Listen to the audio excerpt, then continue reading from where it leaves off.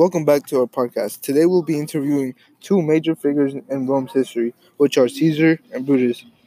So, Caesar, how do you feel about your betrayal? Obviously, I'm upset, but I'd forgive Brutus and only Brutus if he had a good reason. It was for the people. I thought you were going to become a tyrant and ruin Rome. Come on, Brutus, you know me. You know I wouldn't do that. I love Rome.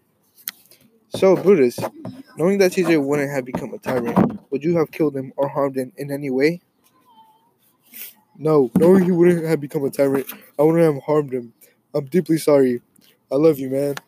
It's okay, I love you too. I should have suspected something after all those people warned me, but I'm still the best, even if I am dead. Now, bringing in another guest, speaking his mind, please welcome Casca.